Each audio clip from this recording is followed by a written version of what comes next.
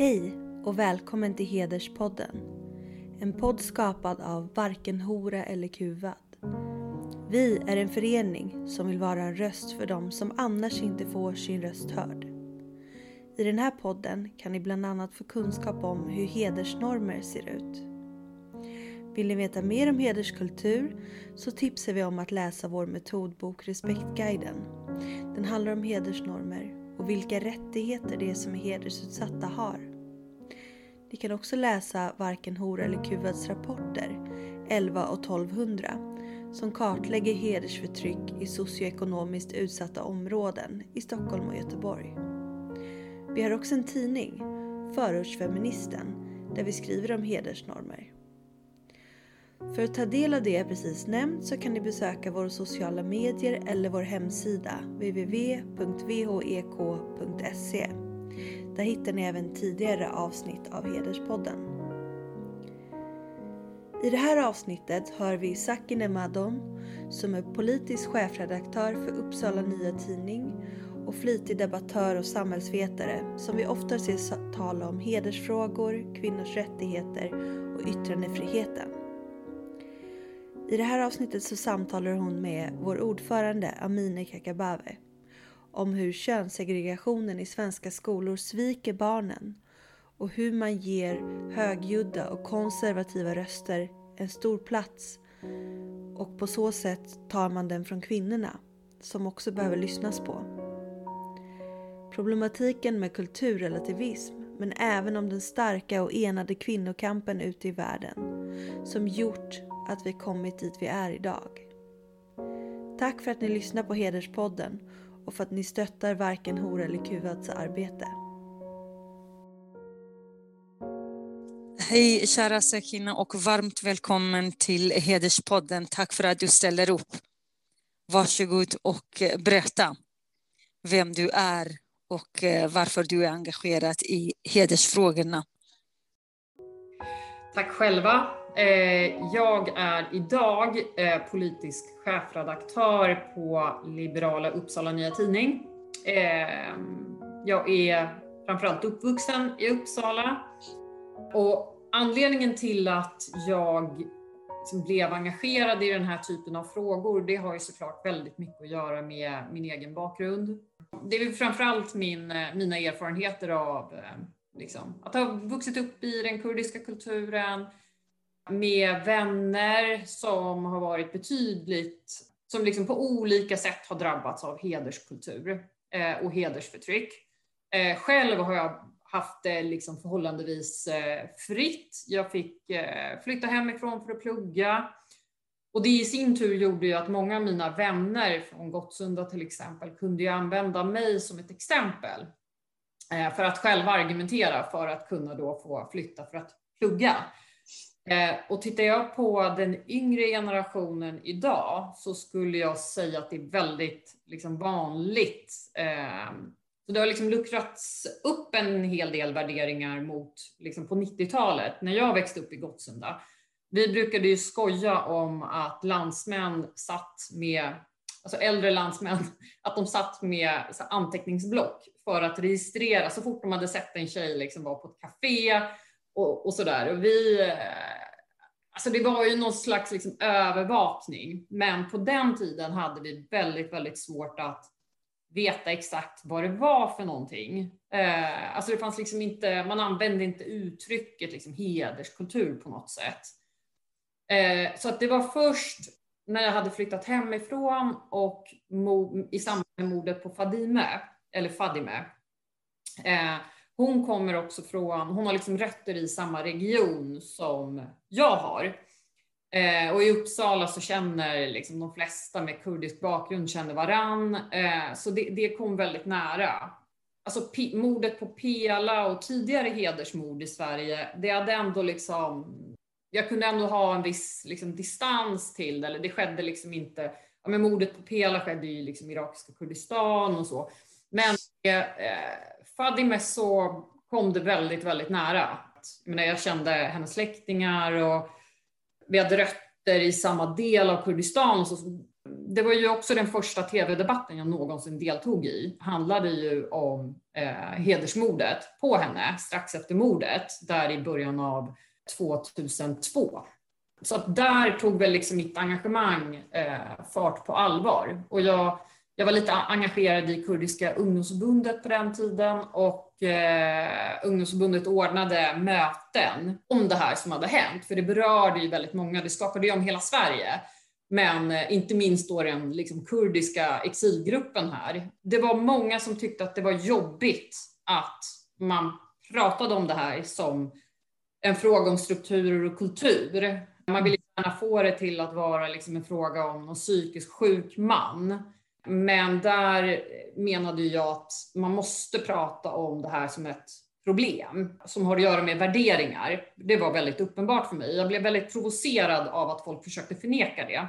Så jag minns ju att jag hade kurdiska killkompisar som jag liksom har känt sedan jag varit liten, som då anklagade mig för att vara, vad var det liksom, en så här galen feminist, en aggressiv feminist, kommer jag ihåg att en sa. Och en annan sa att, kallar ni det här för liksom en kultur eller hederskultur bland kurder, då kommer liksom ingen av oss kommer kunna få jobb i framtiden, ni saboterar för hela gruppen. Men så här med facit i hand måste jag ju säga att det är nog bland de liksom strider jag har tagit som jag är mest stolt över någonstans. För att jag tror inte alls att bilden av kurder förstördes för att det har funnits liksom kurdiska feminister som har drivit den här typen av frågor. Jag tror ju precis tvärtom. Alltså bilden av kurder är mycket bättre idag mot vad den var för 20 år sedan. Och det tror jag beror väldigt mycket på att det finns liksom tongivande politiskt intresserade, både inom media och inom politiken, som alldeles uppenbarligen är liksom intresserade av ökad frihet och ökad jämställdhet. Så jag måste säga att nej, det ledde inte till att inga kurder får jobb eller någonting sånt där, utan snarare var det en väldigt, väldigt nyttig debatt att ta. Det har gjort att många av liksom våra yngre syskon har fått det mycket friare än vad vi hade, och jag vet också att andra grupper gärna också vill fördjupa den här typen av diskussioner för att helt enkelt kunna fösa utvecklingen framåt. Det är väldigt, väldigt bra, väldigt viktigt. Sen spelar det ingen roll om det handlar om att diskutera könsstympning eller liksom barnäktenskap. Men fri diskussion och kritik är alltid en förutsättning för att kunna liksom fösa utvecklingen framåt. Det är helt rätt, det känner jag väl igen. Men också kan man konstatera att du och den generationen mest också var politiskt, alltså familjerna var politiskt på något sätt. De var inte religiösa, sekulära familjer. Men dessvärre, jag möter väldigt, väldigt många. Det är väldigt mycket också folk som kommer senaste 5-7 åren.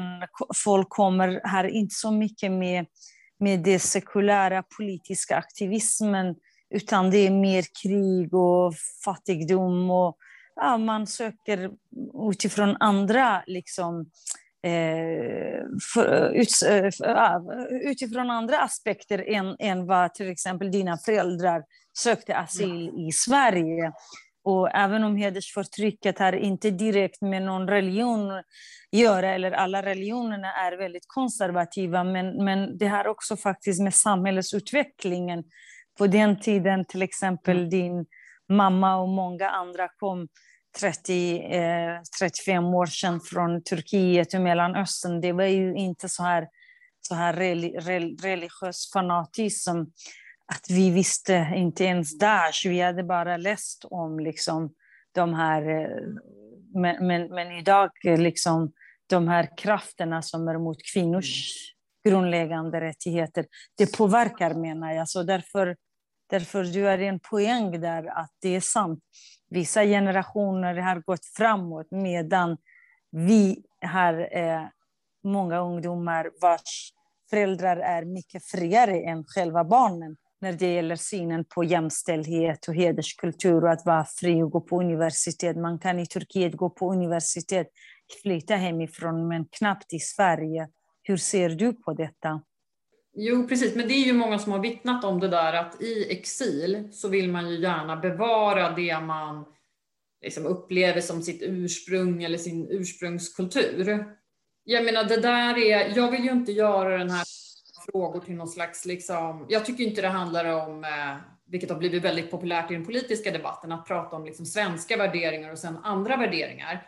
Ja, det är värderingar som är vanligare och starkare i Sverige, men kampen för jämställdhet, den är ju inte unik för Sverige, utan den kampen mot till exempel könsseparation, som jag har skrivit mycket om, jag menar, det är ju något som bedrivs av feminister i Mellanöstern och har gjort så väldigt länge. Samma sak gäller ju kampen mot liksom religiösa fundamentalister eller konservativa värderingar överhuvudtaget.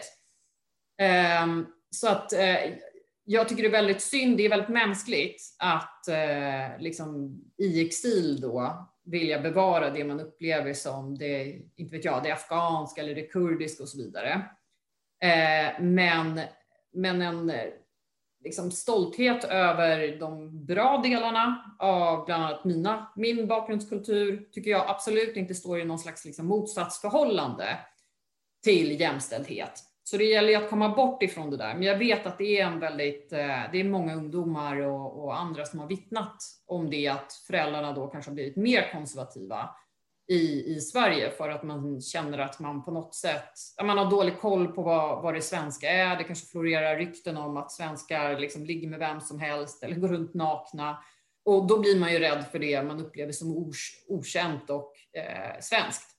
Ja, samtidigt, jag håller ju med att jämställdhet och idén om friheten, det är inte alls någon svensk. Det var ju faktiskt kom från franska revolutionen redan för flera hundra år sedan. Så det är vi överens om. Och det är kampen som feminister i Turkiet och i Kurdistan och Iran och många andra länder tar. Det är väldigt, väldigt långt ifrån det. Här stödjer man slöja, här stödjer man könssegregering. I andra länder man kämpar emot det. Alltså den här, man kan kalla det för identitetspolitik, man kan kalla det för kulturrelativism. Alltså det här synsättet att se liksom över- och underordning, kollektivisera väldigt strikt. Jag vill ju bort från det. Jag vill ju se det här som, det är väl klart att det är en kamp för frihet och jämställdhet och feminism. Men det är en universell kamp. Det är inte så att liksom det handlar om att svenskar måste lära de stackars invandrarna det ena och det andra. Men jag tror också att det här lite fåniga, välmenande tassandet, att man får absolut inte säga att det begås några fel inom det man upplever som religiösa eller etniska grupper.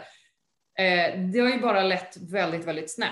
Jag tycker inte att det är någon slags omsorg eller respekt för 5 öre. Det är ju det som har liksom förvärrat problemen. Sen ska det sägas att debatten var ju väldigt annorlunda för 20 år sedan. Det har ju hänt väldigt, väldigt mycket. Idag är det liksom politiskt självmord att förneka hedersförtrycket. Det har ju länge på olika sätt setts mellan fingrarna. Man har liksom tummat på skolplikten när det har kommit till då det man upplever som, eller beskriver som, muslimska barn. Man har gjort de här undantagen och gått liksom de mest konservativa, högljudda rösterna till mötes. Jag som på senare år har skrivit väldigt mycket om det här med könsseparata badtider. Jag började beskriva om det för säkert 5-6 år sedan, då det börjar bli mer och mer populärt att införa dem. Det är så paradoxalt för att de i olika kommunfullmäktigeförsamlingar som har drivit på för ökad könsseparation, det är ju liksom partier som kallar sig feministiska. För mig är det så otroligt paradoxalt. Vi har liksom Miljöpartiet som kräver genuspedagogik på alla förskolor.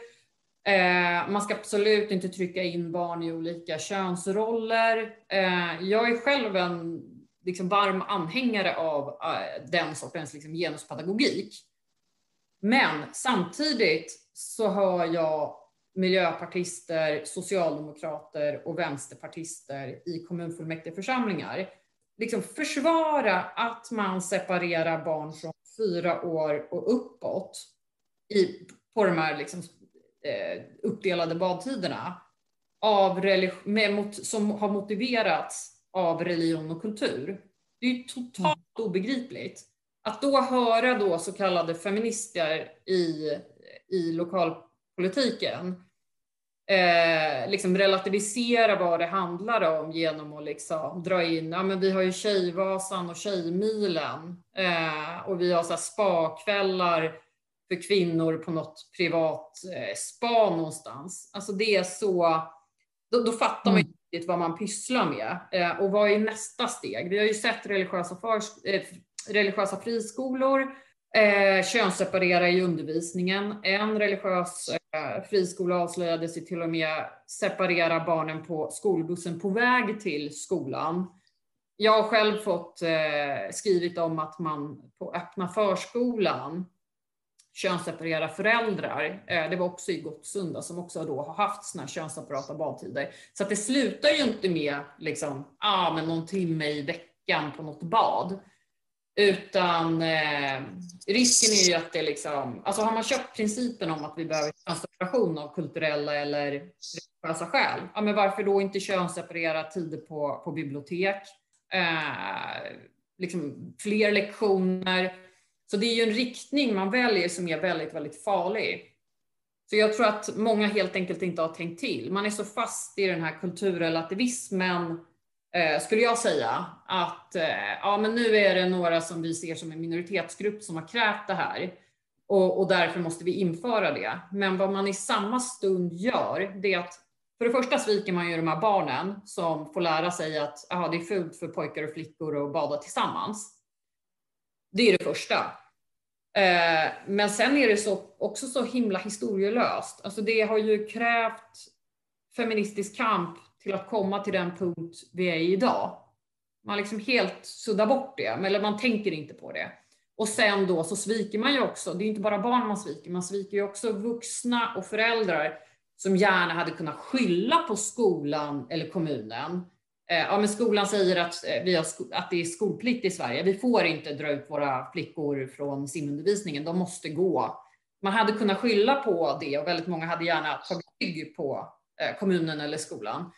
Men när man börjar liksom göra undantag och ha simskola för flickorna på sommaren istället och hela tiden hitta de här genvägarna för att slippa ta konflikten.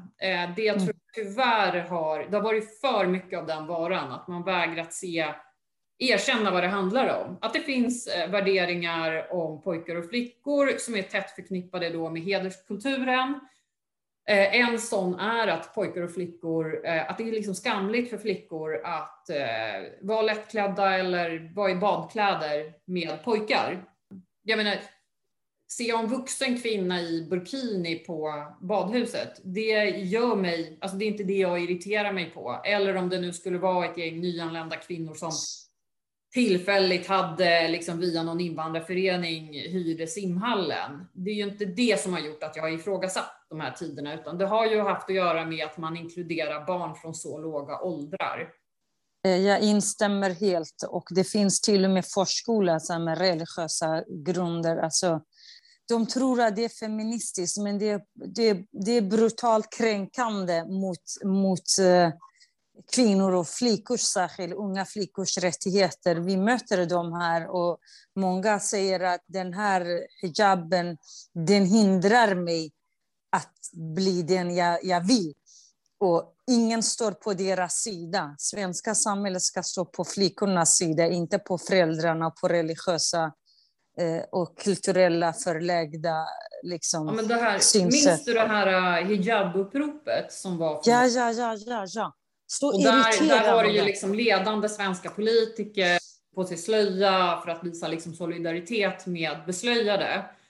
Och jag kan också köpa såklart att det är klart att ingen ska bli trakasserad för att hon bär en slöja. Det är ju bara vidrig rasism att hoppa på människor och oförskämt och fel på alla sätt. Men det stödet, det skulle jag också vilja ha för de som inte väljer slöja, men som trakasseras av den anledningen.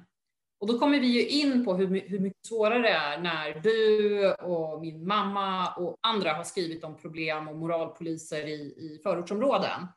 Då är det plötsligt inte alls lika politiskt bekvämt, utan då har du liksom Vänsterpartiets ledning som kallar det för ryktesspridning. Och som sagt, jag har ju varit med om ständiga viljan att förminska problemen. Jag vet att från ditt tidigare parti då, så har jag också hört argumentet att feministisk separation har ju alltid varit en viktig liksom, kampmetod. Som om de här könsseparerade barnen från 6 års ålder på religiösa friskolor liksom bedriver någon slags feministisk kamp. Att det är därför man har könsseparation. Alltså det är så dumt så det finns inte. Och på samma sätt när frågan om de här syriska flyktingflickor som placerats med äldre makar när de har kommit hit under liksom, flyktingkrisen för några år sedan. Då var vi ju många som ifrågasatte varför de här minderåriga flickorna placerades i samma lägenheter som då äldre män. Eftersom det då uppenbarligen är frågan om liksom, barnäktenskap. Och då återigen så dyker ju de här kulturrelativisterna upp på Twitter som drar till med så här, men när jag var 16 år så fick ju jag bo med min dåvarande pojkvän, vad är det för fel på det? Alltså man liksom rör ihop äpplen och päron för att slippa se saker som problem. Och det där är ju såklart ett svek mot barnen. Jag tycker det är så obegripligt hur man kan vara en så stark kämpe för liksom, genuspedagogik för liksom, alla barn och på förskolor. Och så ser man då de här, deras barn, tror jag man ser det som. Annars så förstår jag inte vad empatilösheten liksom, kommer sig av. Eller någon form av, liksom, man bedriver antirasism genom att liksom, förneka skillnader inom minoritetsgrupper. Alla är förtryckta, punkt. I alla liksom sammanhang, och det kan inte finnas förtryckta inom minoriteten. Den vrickade bilden är ju så destruktiv. Men jag vill verkligen hoppas att vi har kommit längre. Att folk börjar förstå att det är i samma sekund som man gör skillnad på barn och barn, men då är du helt ute och cyklar. Då bedriver du inte feminism. Jag tycker inte ens, du bedriver verkligen inte antirasism.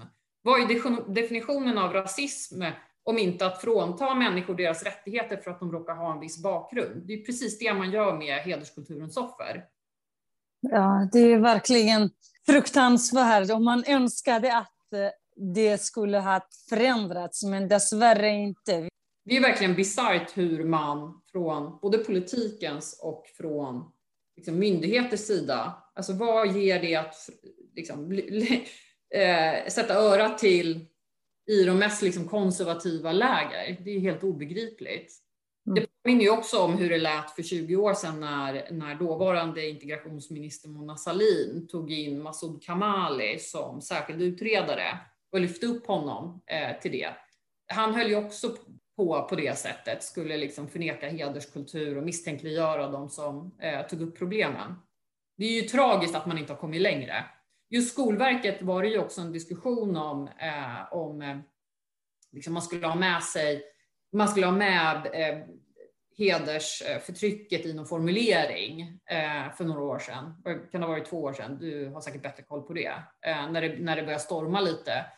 Och det är väldigt, väldigt märkligt. Alltså man märker ju av den här kulturrelativismen eller liksom oviljan att ta i den här typen av frågor. Det är ju så otroligt sorgligt. Just Skolverket borde ju verkligen kämpa för alla barns rätt, också ha en fristad i skolan från den här typen av värderingar.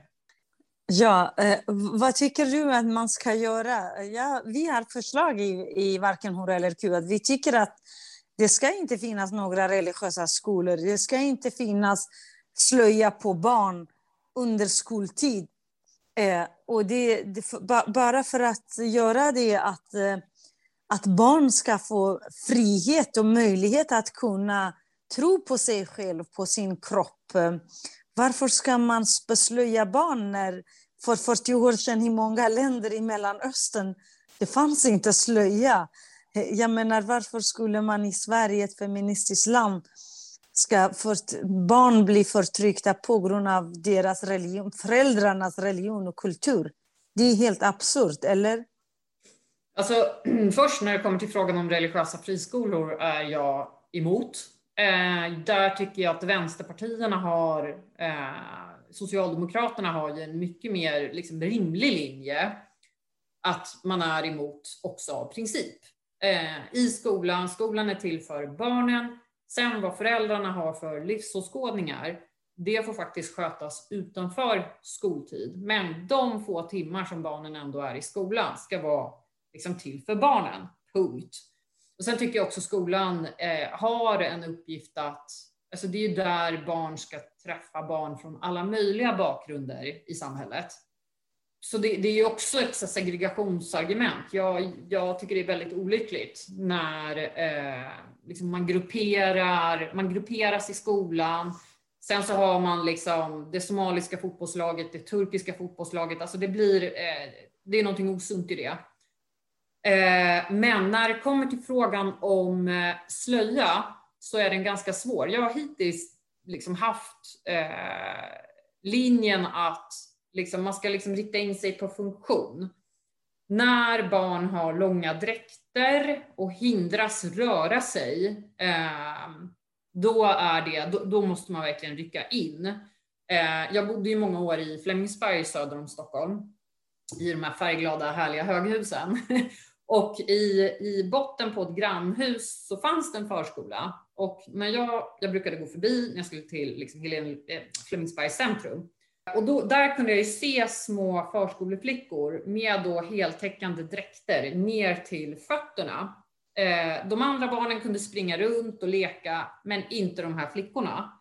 Och där måste ju förskolor kunna säga liksom till föräldrar att nej, men barnen måste vara med. Och på samma sätt i skolan när man har liksom, i alla fall när jag var liten så fick man träna på att cykla, det ingår simning i skolplikten och mycket annat. Där är det jätteviktigt att liksom markera när barn med liksom klädsel hindras att delta som andra barn. Däremot så är det ju svårt med symbolförbud. Jag vet också att det finns liksom starka argument för, men om man skulle göra det, då är ju den franska modellen det rimliga. Där man liksom har ett generellt förbud mot religiösa symboler. Men exakt, vi säger det, religiösa symboler som är synliga under skoltiden. För att det blir ju såklart, om man bara tar liksom slöjan så får man ju de här oönskade effekterna att det är helt liksom dumt att få många människor att känna sig utpekade eller att det bara rör muslimer, alltså den här gruppfixeringen. Den kan, alltså jag är inte helt övertygad om att det är bra överhuvudtaget. Man vill ju ändå, och jag tror att väldigt många liksom äldre muslimer som av kulturella skäl bär slöjan. Jag vet ju att det bland dem också finns alltså att man inte tycker att det är jättebra att förskolebarn beslöjas. Det är ju egentligen en väldigt extremt liksom konservativ riktning. Och samtidigt vet jag ju att i många förortsområden så går ju liksom spiralen är ju på väg ditåt. När jag var i Tensta senast så var det ju liksom, sån här, i en av butikerna i centrum så har de ju såna här gulliga små barnslöjor, töjbara och med liksom lite glitter på. Så att slöjbärandet går ner i åldrarna, det tror jag faktiskt ganska många kan skriva under på är ett problem. Men samtidigt vill jag säga att det är ju ändå en ganska stor skillnad på vuxna kvinnor. Man kan tycka vad man vill om deras val, men där tycker jag att politiken absolut inte ska liksom gå in och försöka styra och ställa. Men när det kommer till barn, det är klart att Länsstyrelsen i Östergötland har ju fått in en massa samtal om Alltså där föräldrar också kräver att förskolepersonalen med hjälp av FaceTime verkligen visar att deras lilla dotter har kvar slöjan på förskolan. Jag menar, så små barn vet inte ens vad slöjan betyder. Så det är ju ett sätt att tidigt få flickor att liksom täcka sig, det går ju så hand i hand med hedersnormer. Och då blir det ju också väldigt onaturligt för flickor som kanske har haft slöja sedan de var 2 år att känna till någonting annat. Så jag tycker absolut inte att man ska liksom nonchalera problemet. Däremot är den politiska liksom gränsdragningen inte alltid helt rätt. Och ska man då införa någon form av förbud, då måste det ju vara religionsneutralt i så fall. Precis, det infekterade debatten i Sverige gör att man blir så rädd att prata om det. I Iran sitter tusentals kvinnor som kämpar emot hijaben till exempel. Men i Sverige då är man väldigt rädd att prata om det. Det är bara i Sverige det löjliga debatten om islamofobi. Jag fattar att det finns rasister. Jag vet att det finns islamofobi. Vi måste helt enkelt kunna särskilja på religiös förtryck och att varför finns det liksom bara för kvinnor. Det är ju bara för att det är på grund av våra kroppar och vårt hår och det ska täckas. Det är inte så för männen till exempel. Män kan visa sig att de är religiösa, men kvinnorna till exempel, så fort man pratar om kvinnors klädsel då är det annorlunda debatten. Jag tycker att det är löjligt. Jag tycker att det är ett svek mot alla de här barnen som är förskola och skola. Vi sviker dem, det är inte feminism, det är faktiskt total diskriminering mot muslimska barn.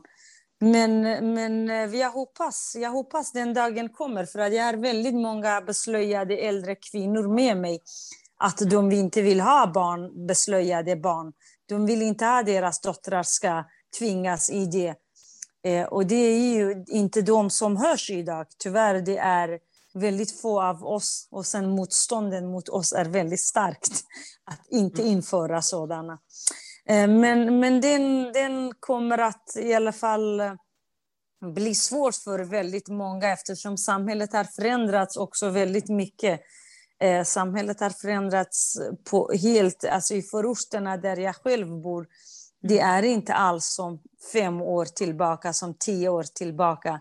Man ser mer och mer slöjan går ner i åldrarna.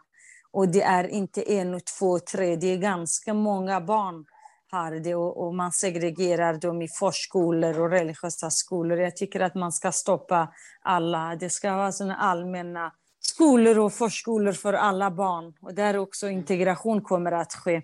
Men vägen dit är långt, och därför är det viktigt att med den här opinionbildningarna, där en som dig som beskriver så bra också, så sansat och så korrekt, att den bilden ska komma fram än bara den här förnekelsen. Nej, vi ska inte prata om jobbiga saker. Men sen tycker jag också att det går ju också att jämföra hur samhället då hanterar. Alltså jag har ganska länge varit intresserad av liksom barns rättigheter. Det gäller ju er också. Men för mig är det ju såklart ingen skillnad om barnet har en kurdisk bakgrund, somalisk eller liksom amerikansk eller vad det nu handlar om. Och där märker man ju att när det dykt upp fall, det har ju funnits familjer som till exempel velat hemskola sina barn. Alltså att man ska bedriva undervisning i hemmet så att barnen inte ens kan liksom delta i skolan. Och det har funnits fall, jag skrev om lästadianer till exempel, finns en hel del i norra Sverige. Och då var det ett fall där föräldrarna inte ville att högstadiedöttrarna skulle delta på dansmomentet i idrotten. Och sen har det funnits fall där en judisk-ortodox familj väldigt gärna ville hemskola sina barn i Göteborg. Men då när ärendena liksom manglas i rättsväsendet så kommer man fram till att nej, barnen vi har skolplikt och barnen behöver liksom gå i skolan. Så de här familjerna då får nej, vilket jag tycker är helt riktigt. Men det jag önskar är ju att man ser på precis samma sätt när det då kommer till det man upplever som barn med någon slags liksom muslimsk bakgrund eller som kommer från den muslimska delen av världen. Så det är där man har ju gjort undantag. Det är det som är bekymret. Så för mig handlar det väldigt mycket också om så här lika behandlingsfråga. Det är ju fruktansvärt att göra skillnad på människor och människor utifrån deras bakgrund. Jag har ju till och med läst domar. Förvaltningsrätten i Växjö bestämde sig för att inte omplacera en flicka med rötter i Syrien. Hon var minderårig och bodde då i äktenskapsliknande hos sin faster, tror jag det var. Där kommunen hade larmat om att men det här är nog ett LVU-ärende. Men förvaltningsrätten menade att nej, att hon skulle vara kvar i den situationen för att hon då, som man kallar det i själva domen, var brådmogen och fast förankrad i sin kultur och religion. Alltså det är så liksom tydligt uttryckt kulturrelativism. Många gånger görs det lite mer elegant eller lite mer mellan raderna. Men vi har haft så stora problem med att hantera den här typen av frågor. Och jag som har verkat inom media och även följer politik, det är ju väldigt många journalister och faktiskt partiföreträdare som också berättat för mig att mitt parti, jag fick inte ta upp den här typen av frågor. Jag menar, du själv, Amina, är ett jättebra exempel på hur svårt svenska partier kan ha att landa rätt i den här typen om frågan om hedersförtryck. Helt enkelt. Det verkar vara otroligt svårt, och då kan det kan ha att göra med allt från att man inte har velat att SD på något sätt ska få rätt, vilket jag tycker är konstigt att ge den här typen av frågor till det partiet. Det är helt bisarrt igen. Eller så kan det handla om bara att man är personligt rädd för att förlora uppdrag, eller det är faktiskt jättehemskt. Jag själv har ju känt när jag har skrivit om könsseparata badtider, att så fort det har varit allianspartierna som har väckt kritik mot de badtiderna, då har jag också känt gud vilken tur att alliansen hann före Sverigedemokraterna. För så fort Sverigedemokraterna dyker upp, då blir det ett argument från kulturrelativister på vänsterkanten att säga att SD tycker så, då får ingen annan tycka så. Då är det islamofobi att kritisera könsseparation för barn. Vilket är, jag hoppas verkligen att man kommer ifrån det. Det är sån idioti att ge den typen av partier som Sverigedemokraterna någon slags monopol på att bedriva, men hederskulturfrågan skulle jag säga är vår tids viktigaste jämställdhetsfråga. Och att skänka bort den på det sättet, det är ju så hål i huvudet på alla möjliga sätt. Det är exakt så tyvärr idag, och det är därför de också har växt, och hela det politiska läget också, det är på grund av SD. Man är livrädd så fort, eftersom man har gett det finns en vakuum, de fyller i med sitt eget teori och ideologi och allt, men också i rädsla för det. Så det var ju senast 2020 när den här lagen kom, man skärpte lagen, och då var jag en av dem som kritiserade det, eftersom jag är ju inte där när jag, på grund av de här frågorna, jag lämnade ju dem. När vi startade brett feministisk plattform, det var inte alltid lätt att komma överens med de här kvinnopolitiska partierna, förutom faktiskt liberala kvinnor som var mycket lättare att göra med.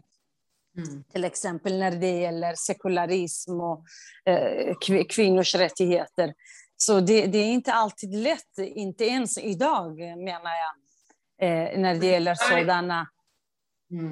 Men jag sa det till Jimmy Åkesson när jag var i något debattprogram för många år sedan, men vad hjälper det? För då tog han ju upp hedersförtryck, och då frågade jag det, att ja, men vad hjälper det liksom offer för hederskulturen att inte få komma till Sverige? Så att jag kan förstå att det är fullt rimligt utifrån då ett Sverigedemokratiskt perspektiv att liksom, vi vill inte ha andra kulturer här och vi kommer jobba för liksom, mot invandring. Liksom, jag förstår deras ideologiska koncept. Men för min del så har det ju aldrig... Alltså för mig spelar det ju ingen roll om Fadime mördas i Uppsala eller om hon skulle ha mördats i sin by i Kurdistan eller hennes föräldrars by. Eller om Pela mördas där eller om hon mördas här. Eller om det... Alltså för mig är inte det här geografiska att ja, men, bara för att vi slipper ha problemet i Sverige så blir det bra. Så jag ser ju det här som en helt annan, alltså som liberal så har jag väldigt, väldigt svårt att se det här, jag ska säga nationalistiska, att problemet är att det har kommit hit. Tvärtom tänker jag att Sverige har ganska ändå hyfsade förutsättningar, förutom då de här kulturrelativisterna som med näbbar och klor kämpar på för att man inte ska lyfta den här typen av frågor. Men bortsett från det så finns det ju ändå förutsättningar att bekämpa hederskultur och hedersförtryck. Men det är ju det som, jag tror hela den här liksom skräcken för SD att då måste det vara locket på för att de har sagt någonting om någon hedersförtryck. Den är ju så, den är ju den är kontraproduktiv också. Alltså folk ser.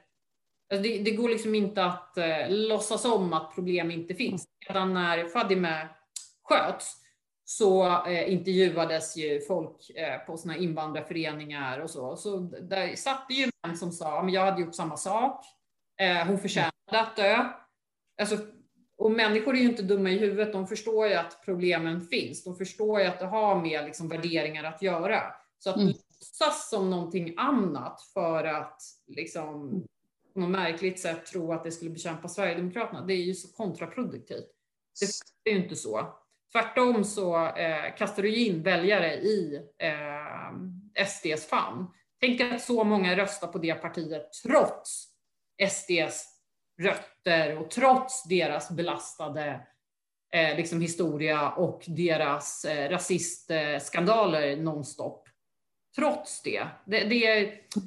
För mig manar det ändå, jag hoppas att de liksom etablerade partierna någonstans reflekterar själva över liksom hur har det här kunnat ske. Det är ingen naturlag att det måste vara så här. Och varför då skiljer sig vårt sätt att se på hedersförtrycket eller lösningarna? Varför skiljer det från då Sverigedemokraternas synsätt? Den diskussionen tycker jag inte riktigt att man har haft hittills. Det blir så himla ytligt alltid. Precis. Dessutom, de här konservativa patriarkala strukturerna, de får ju liksom på något sätt med ett håll, eftersom ju vi tystas ner, ju mer vi tystas ner i och med att man säger att det här är SDs, då det bara blir liksom vind i deras segel för de religiösa konservativa. Då vill de inte att man ska liksom prata om det, och då det här rasistkortet spelas väldigt, väldigt lätt. Det vet du själv hur det har varit under de senaste. Jag själv personligen tycker att den här kampen emot hedersförtryck i Sverige, hade det inte varit för oss själva kvinnor, särskilt jag brukar säga det här med vi, du, jag, Sara, Nalin Pekul, alltså det var det inte för några av de här invandrarkvinnorna och en del andra som också nu har börjat, det skulle aldrig vi kommit så här långt. Inte vänta för de här feministerna som relativiserar och legitimerar istället för att faktiskt stå upp för kvinnors rättigheter. Som jag sa tidigare också, vi har lagar, vi har skärpt lagar och nu kommer man diskutera den här med hedersrubriceringen. Men problemet är att själva kärnan i problematiken där som göder hederskultur. Nu när vi har de här lagarna på plats, men dessvärre stödet att göda hederskulturen är mycket starkare.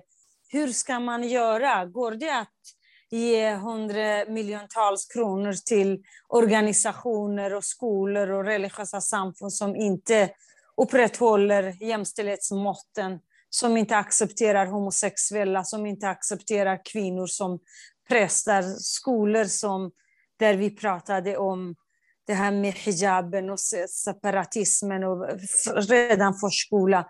Om man göder de här med skattemedel, det går inte bekämpa hedersproblematiken bara med lagar.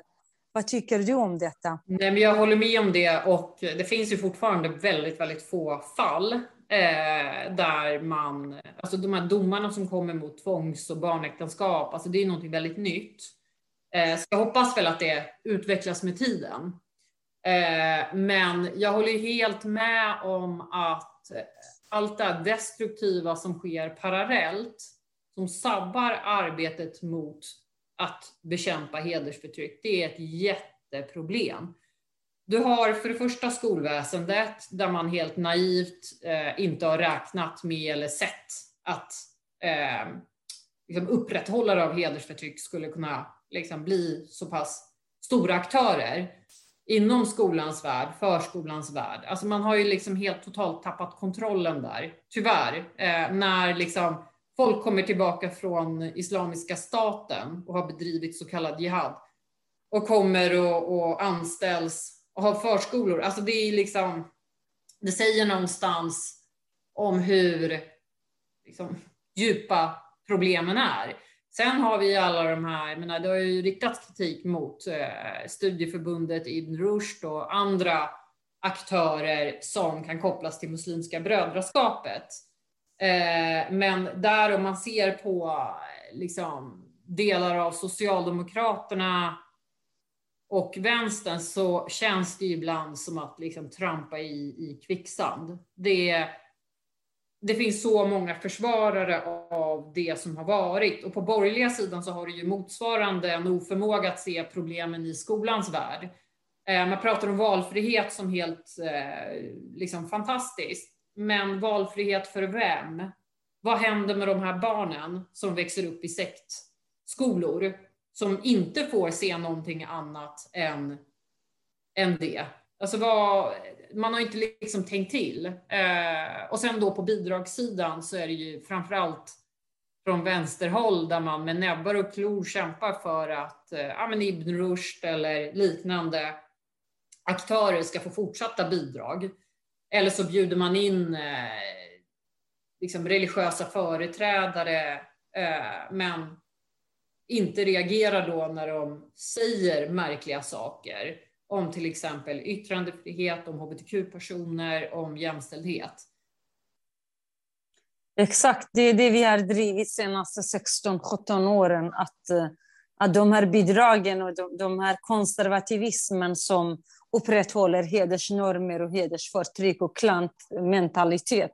Och nu är det också jihad-romantiken. Och det är ju det som är den faran för faktiskt jämställdhet. För att vad man än gör, alla de är ett hot mot jämställdhet, mot flickor och kvinnors rättigheter.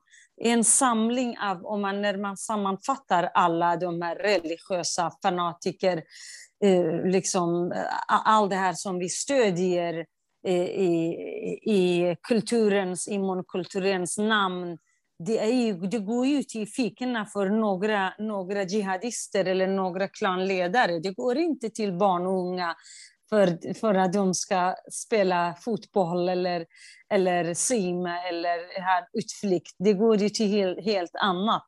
Så därför tycker vi att det är bara absurt, precis som du säger.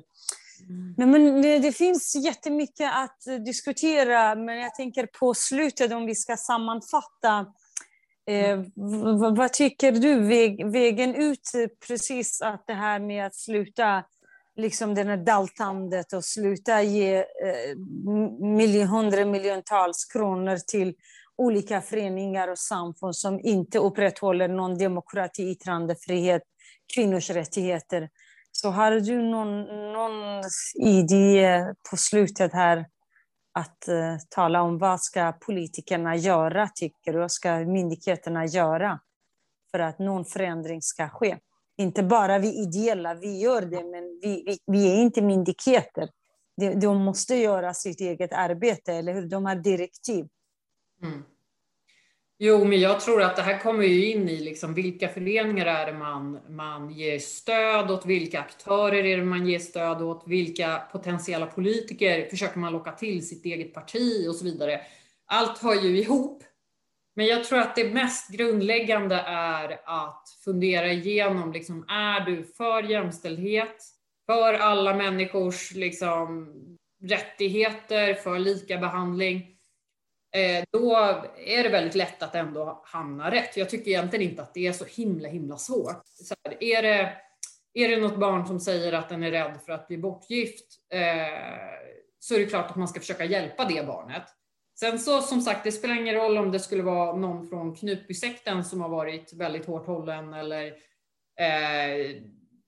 om det är liksom den här kristna sekten i Småland, Plymouthbröderna, eller om det är liksom från islamistiska miljöer, eller ortodox-judiska, eller lästadianska. Alltså, är du grundad i att se människor som människor istället för att liksom se dem som någon slags kollektiv, att se mellan fingrarna på, till exempel, nu har det ju funnits ett fall i södra Sverige där en socialdemokratisk ansvarig politiker har sett mellan fingrarna på liksom ett slags parallellt romskt rättssystem. Men landar du i att nej, vi alla människor, vi ska kämpa för jämlikhet och jämställdhet, då glider du ju inte så fel. Och då kan du inte heller relativisera att om någon säger att på grund av religion och kultur så måste barn könssepareras från 5 års ålder, då köper du ju inte det.